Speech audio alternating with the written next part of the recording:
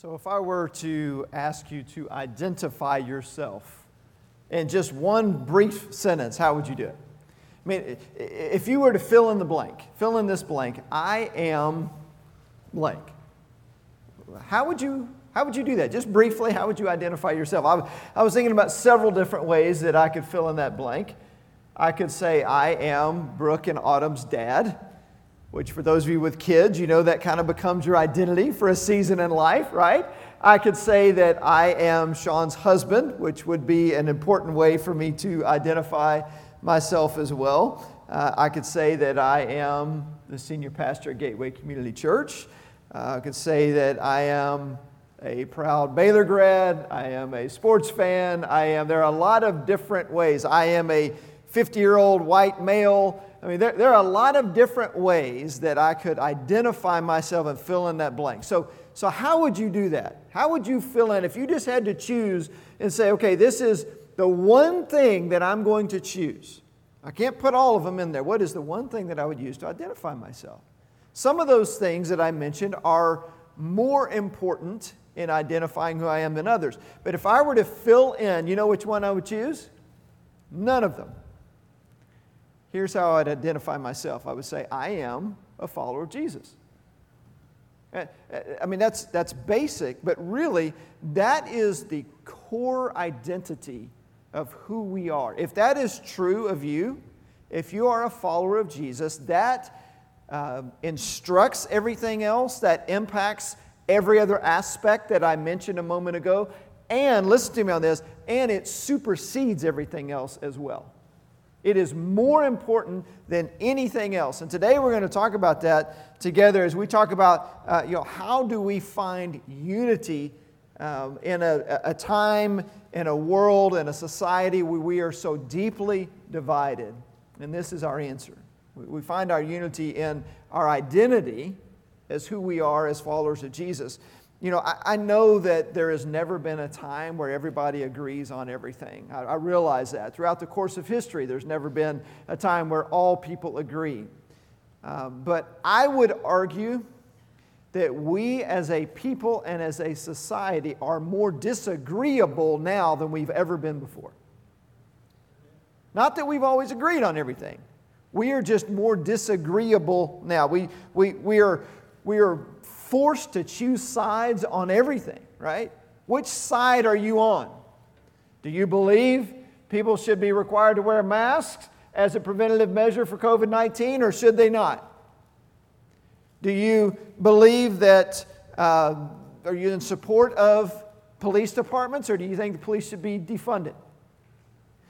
Do you believe that schools should be reopening and having people in person, or do you believe it should all be online? Do you believe that churches should be reopening in person, or should it all be online? And certainly one of them at the top of the list right now, do you support Trump? Do you support Biden? What is your political stance? Which political party do you identify with? I mean, there are just so many different issues that divide us and push us in different directions, and we are forced to kind of choose sides. And I think it's important to say this. We need to be able to say this is what I believe and what I stand for. And at the same time, realize that our identity in Christ is more important even than any of those things. And so today, I want us to jump into a passage of Scripture in the book of Galatians. And we'll get there here in just a moment. If you want to begin turning to Galatians chapter 3, it's going to give us some insights about how we find our identity.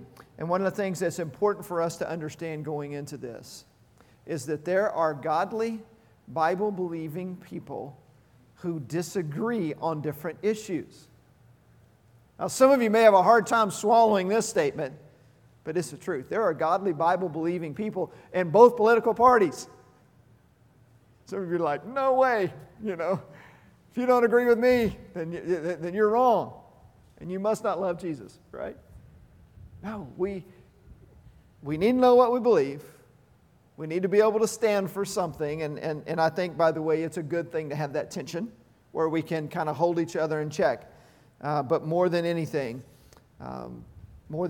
we need to We need to know who we are as God's people. And by the way, speaking of that, speaking of the importance of knowing what we believe, when it comes to things like politics, get involved.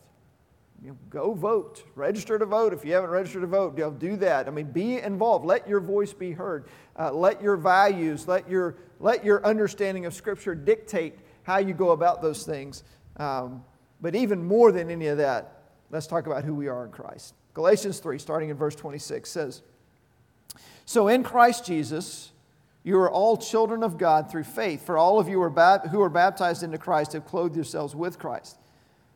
There is neither Jew nor Gentile, neither slave nor free, nor is there male and female, for you are all one in Christ Jesus. If you belong to Christ, then you are Abraham's seed and heirs according to the promise." In Christ Jesus, it says, you are all children of God through faith. This is talking about our identity, those who are children of God through faith. It says that we then become one because of that faith. Now let's talk about that for a minute, because I think we need to clearly identify what it means to be a child of God through faith. In this time, in this culture, it really would not have been necessary to make the same distinction that I want to make now, because if you were a follower of Jesus, it was very clear that you were separate from a bunch of other things. I would contend that now things are a lot more cloudy. There's a lot of what I would call cultural Christianity now. It's identifying as a Christian without necessarily having a radical faith and a desire to follow Jesus that supersedes everything else. But during the times of the early church, during the times that this letter was written to the church in Galatia, this would not have been an issue, because think about this. If you're going to become a Christian, especially early on, you're going to make a lot of enemies as a result of that decision. If you are certainly coming out of Judaism, you know that there are going to be a lot of, the Jewish people are not going to be happy with you. They believed that Jesus blasphemed the God that they worship. That's why they put him to death. They certainly did not appreciate the fact that the Christians made them guilty of Jesus' death. And you read through the book of Acts, and they're saying things like, you crucified him. But they didn't appreciate that. They certainly didn't believe that Jesus was resurrected from the dead and what a threat that was. So you're certainly going to have opposition from the Jewish community. You're going to have opposition from the Romans, because the Romans are all about political dominance. And they want allegiance. That's it. They want to know that you are devoted to them and submissive to their authority. And yet the Christians are saying, no, we only give our allegiance to Jesus. So the Romans didn't like them. Those who worshiped multiple gods didn't like them, because now they're coming into this society where a lot of people did believe in different gods and worship multiple gods. And they're saying things like, there's one way. Jesus is the only way to God. Man, they had a lot of opposition. And so if you are a Christian in the early days of the church, there really wasn't this whole half-hearted, I think I'll identify with them because it's comfortable or because it's what generations before me have done. There were no generations before them to have done this. And so these are people who are making a radical decision and a commitment to follow Jesus.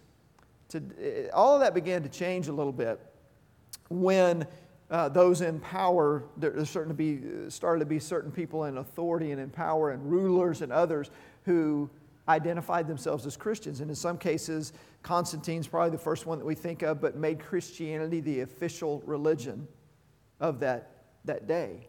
And so now it behooves you to identify yourself as a Christian, because those in authority and those in power are now Christians. And so it began this shift that I think we still deal with today, especially living in the Bible Belt where we do. There are certain benefits to identifying yourself as a Christian. Now, you certainly will get some pushback as well, but if you go to church and are involved in kind of Christian-based organizations and things like that, that can be beneficial to you in our culture, even if you really aren't serious about following Jesus. And so in this case, I want to be really clear what he's talking about here when he talks about those that are children of God through faith. These are people who had turned away from whatever belief system they had, if they had any at all, and had said, we are going to make a decision to follow Jesus, understanding that that decision is going to create a lot of division between us and most of everybody else. So it's not an easy decision to make. It's not a half-hearted decision to make. This is something that they were fully committed to. And as a result of that, they realized that they had to stick together because all they had was one another. And so those of you, it says, who are children of God through faith, and then in verse 27, it talks about how they were identified. It says, for all of you who are baptized into Christ have clothed yourselves with Christ. Baptism that's a great way to think about what baptism is. It is a picture of being clothed with Christ. Now, it is not the actual decision itself. The decision to clothe yourself with Christ is this decision you make when you turn away from your sin and you put your faith in Jesus. But a way that you would identify yourself as one who had done that was through baptism. And you think about being submerged in the water and just being covered. That's a great illustration of being clothed. One of the ways that I explain this a lot of times, especially with younger folks who are getting baptized, because most kids can relate to the idea of being on a team and wearing a team jersey or a uniform of some sort that identifies them as a part of the team. That's a great way to think about baptism. When you are baptized into Christ Jesus, it's a way of identifying yourself, saying, this is the team that I belong to. This is who I am now. I am now a follower of Christ, and I'm letting people know that through this public act of baptism so that it's clear whose side I'm on. Because it's really difficult sometimes to be able to operate if you're not clear whose side you're on. Which, by the way, I was thinking about that, and it kind of threw me back to, unfortunately, I have to say, days of the past, when I used to play a good bit of pickup basketball and do those kinds of things. It was the most frustrating thing in the world for me to play. And those of you that have done this before know what I'm talking about. You're playing a pickup game, and shirts and skins aren't allowed anymore, right? Everybody has to wear their shirt. And so you're playing with 5 guys that you, or 4 other guys you don't know, and 5 guys you may not know, and you're playing, and there's always one guy.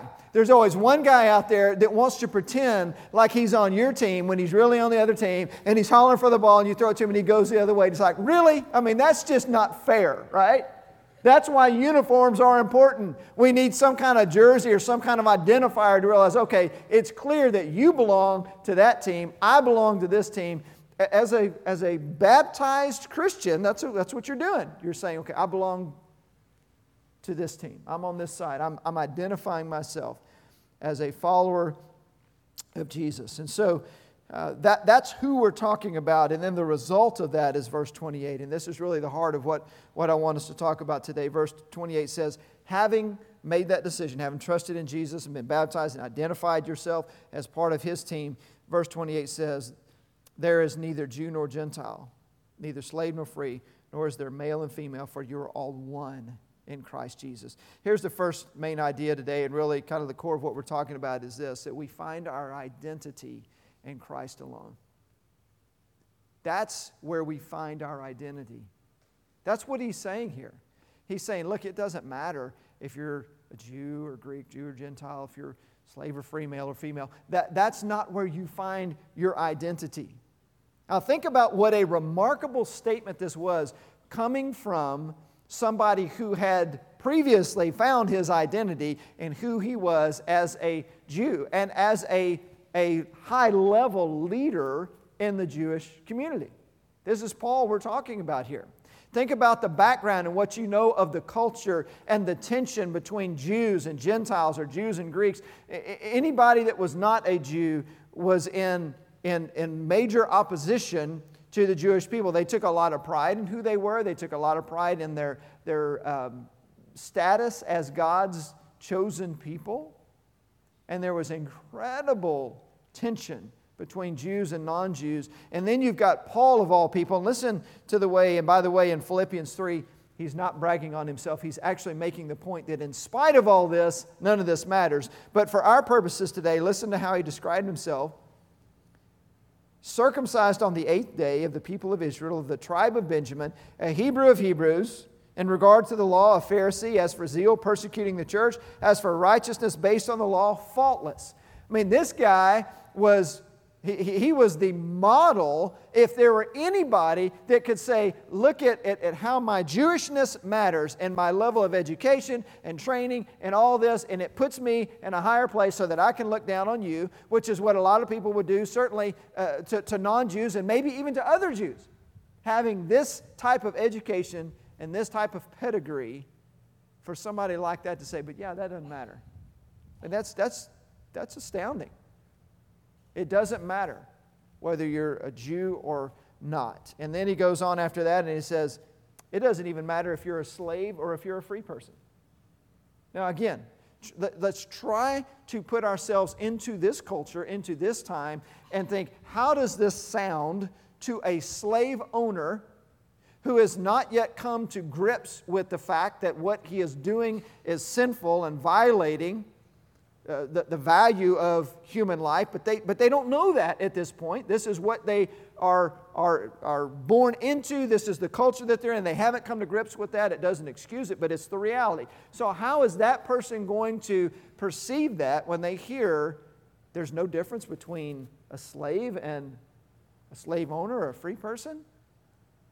How is that going to hit the ears of a slave who has been devalued their entire life and maybe has begun to believe, because sometimes if you hear something often enough, you kind of start to believe it after a little while. Maybe they have begun to believe that they are less valuable, that they aren't as good as those who are free. And now they're hearing this and saying, wait a minute, you're telling me that I'm just the same as this person that I'm serving? It says there's no difference between slave and free. Then he says something else that, again, when we understand the culture, makes it even more significant. There's neither male nor female. And at this time, in this culture, females did not hold a high place at all in society. In fact, they held a much higher place. If you read through the Old Testament and things that women were allowed to do and be involved with, somewhere between then and the time of the New Testament, things just kind of really went downhill. And to the point now, a woman was not allowed to testify in court because her word was not reliable. She was not, for the most part, allowed to be involved in any type of commerce. She generally just didn't leave the house. She wasn't seen in public. And so she was completely dependent. A woman was completely dependent upon a man for her existence. And yet, in that type of a culture, he says, it doesn't matter if you're male or female. The only thing that really matters is who you are in Jesus. And this is the point that he's making, is that what we have in common in Christ is what brings us together. That's where we find our unity, not in these other things. And that happens once we find our identity in who we are in Jesus. Now, when he says that there is neither, Jew nor Greek, slave nor free, all those things, he's not saying literally that there's no distinction between the two. The point that he's making is this is not how you identify yourself, and this is not what matters the most.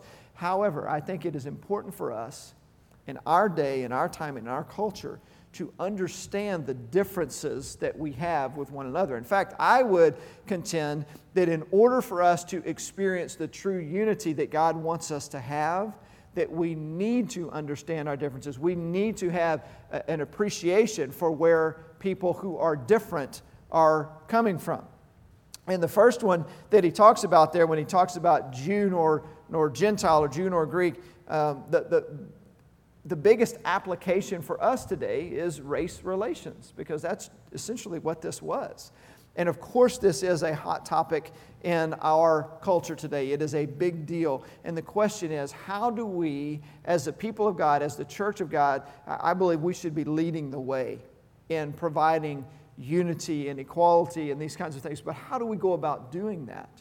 Well, certainly the foundation, as we're talking about today, is that we have oneness in Christ that brings us together above everything else. But I do think it's important for us to understand and to have an appreciation for where people are coming from, knowing that this is not your core identity, okay? And by the way, what that means is that who I am as a Christian is more important than if you're white or black or Hispanic or Asian or whatever else it may be. Who you are as a Christian is foremost. But understanding that background and where a person is coming from is an important piece of adding to our unity and being able to have some open dialogue, being able to have some conversation about it is really important, because the more we can understand and appreciate where another person is coming from, the better opportunity we'll have to be able to come together as one. And so as you prepare to do that, and I want to encourage you to do that, to have those conversations with other believers. By the way, that's what we're talking about here. If we're talking about building unity, now there's certainly a place for having those conversations with unbelievers, but today we're talking about building unity as those who are in Christ, okay? So as you prepare to have those conversations, here's something that's absolutely imperative. I just can't overemphasize how important this is. Go into those conversations ready to listen. Ready to listen, because here's what we normally do. We go into those conversations ready to make our case and tell the other person why they're wrong. We go into that saying, let me defend my position. Let me tell you why I believe what I do. And it becomes more of an attack than it really becomes an opportunity to say, help me understand where you are coming from. I really do want to listen. I want to understand. There may be some things that you have to say that I might not agree with, but if I can at least understand the background of that and where you're coming from, maybe it will help me to gain some perspective. And this works both ways. This could be, it could be a white person entering into that conversation, arming themselves, saying, let me explain to my black friend why I believe that all this stuff is just a creation of the media and that injustice is really not an issue, and, I'm going to make my case. It could be a black person coming into that conversation saying, I've already made up my mind that all white people are racist, and given the opportunity, they will step on your throat or kneel on your neck every single time they get the opportunity to do so. We can come into those conversations making up our mind that this is the case that I'm going to make. What I want to encourage you to do is to have real, honest dialogue. You might be surprised what comes out of that. I've had the opportunity to do that on a couple of different occasions. Recently, we had a group of pastors get together, and one of our African American friends who is a pastor in the community, we just said, we had some conversation, and he shared with us a little bit of great insights. And to be able to ask questions and to say, help. I genuinely like to ask questions. I really want to know what people think. I want to know where people are coming from. I want to know what their perspective is. And so I asked the question. I said, help me understand what you see and what you perceive when you hear of another issue come out in the news, and there is a black individual, shot or done. I said, now that happens across the board. It's not just black people that's happening to, but it seems that when that happens, that's what raises up, right? Why is that? And I partly knew the answer, but I really wanted to get some perspective. And one of the answers that came back that was very helpful said, look, you got to understand the background behind that and what comes behind what leads to a perception in the way that we process those kinds of things. And that is that years and years and years of being treated differently. And one of the others in the group actually shared, sent me a link, shared some statistics with me, things that, for example, these are just statistics, that a black person is 4 times more likely to be arrested for the same crime as a white person. And knowing that and having that background, and you just, basically this, I'm paraphrasing what he said, but you kind of get a little bit tired of it, you get more sensitive to it, and so you react more strongly when something comes and something happens because of this background, because of this history. It strikes you in a different way. And that was helpful, to have that conversation and to be able to share. And then I had another conversation with another African-American friend of mine and somebody that is a solid believer. And I just said, hey, I just want to kind of hear what you're thinking a little bit. And this was interesting to me because I didn't bring this up. He brought up Black Lives Matter. And this was his comment on that because I was interested to hear what somebody that I know identifies himself first as a Christian, and that's his top identity above everything else. I want to know what he thought. It's really interesting what he had to say. He says, I take a lot of heat as a black man because I'm not in support of the movement itself. Just based on, if you read the foundation of that organization and what they believe and what they're trying to do, doesn't line up with what we believe as Christians. Now, but this was his comment. He says, but I absolutely am in support of the statement and the truth and the reality that black lives do matter and that we should be striving toward equality and those kinds of things. Absolutely, 100%. And this was his take on it. He says, here's what I think needs to happen. I think, back to what we're saying here. We need to be able to have real, honest dialogue. And he gave this illustration. He said, suppose a community activist, it works primarily with the African American community. Suppose they walk into a gathering of police officers, and as they come in, this is what they have to say to those police officers. It says, I'm going to be meeting this week with a group of some African American folks and kind of at-risk type situation, and I want to talk to them about the proper way to respond to authority. I want to talk to them about how to respond appropriately in different situations. What kind of advice could you give to me to share with them? This was his example.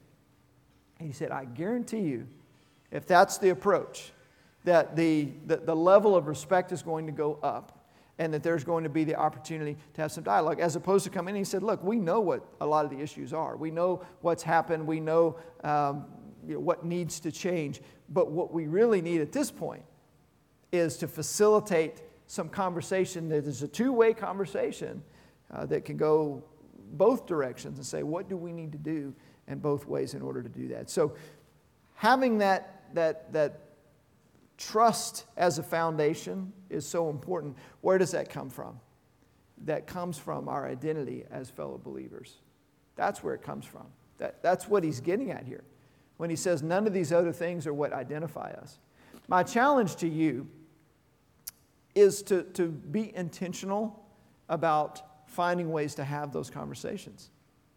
Not to argue somebody else into your position. To have a conversation and to really get to know somebody of a different background, a different race. So do that. We're going to be putting out more information in days to come, but there's a great tool out there. You can go out and Google it. It's really a neat little ministry that's been started. But it's called the Unity Table. It was put together by One Church, which is here in our community. And the challenge is this, that every fifth weekend that you invite somebody of a different race, get together and have a meal. And you just have open dialogue and open conversation. And so we'll be talking more about that. That'll fifth weekend will be happening next month. And you don't have to wait till then. You can do it before then. But just find ways to be intentional about having those conversations. So here's kind of to sum it up. Let me give you one other main idea, and I won't spend long on this one because I've kind of been saying this all throughout so far. But this is really the point of it all, and that is that we find our oneness in Christ alone. We should find our identity in Christ alone. That's how we identify ourselves. But as a result of that, we also find our oneness in Christ alone. And that's what he's saying, that we are one in Christ Jesus. You are all one in Christ Jesus, verse 28. Guys, we live in a world that is completely divided right now. And it's about to get worse. With elections coming, with all that's about to happen, we desperately need the people of God to stand up and to focus on who we are as believers and what we have in common and the unity that we share in Christ. We desperately need that. Even if you disagree, even if you have different political views, it is essential that we come together. I mean, what would happen if we came together across racial lines? What would happen at a time where there is so much division in our society? What if the people of God said, who we are as Christians is more important than what race I belong to? That's what brings us together. What would happen if we came together across socioeconomic lines. And there's rather than there being, slave or free, that kind of distinction, rich or poor. No, what if we came together and said who we are as a people of God matters more than any of that? What if we came together across gender lines and said, the issue isn't are you male and female and which one, does this or that. What if we look for opportunities to honor and serve one another? What impact might that have on our culture?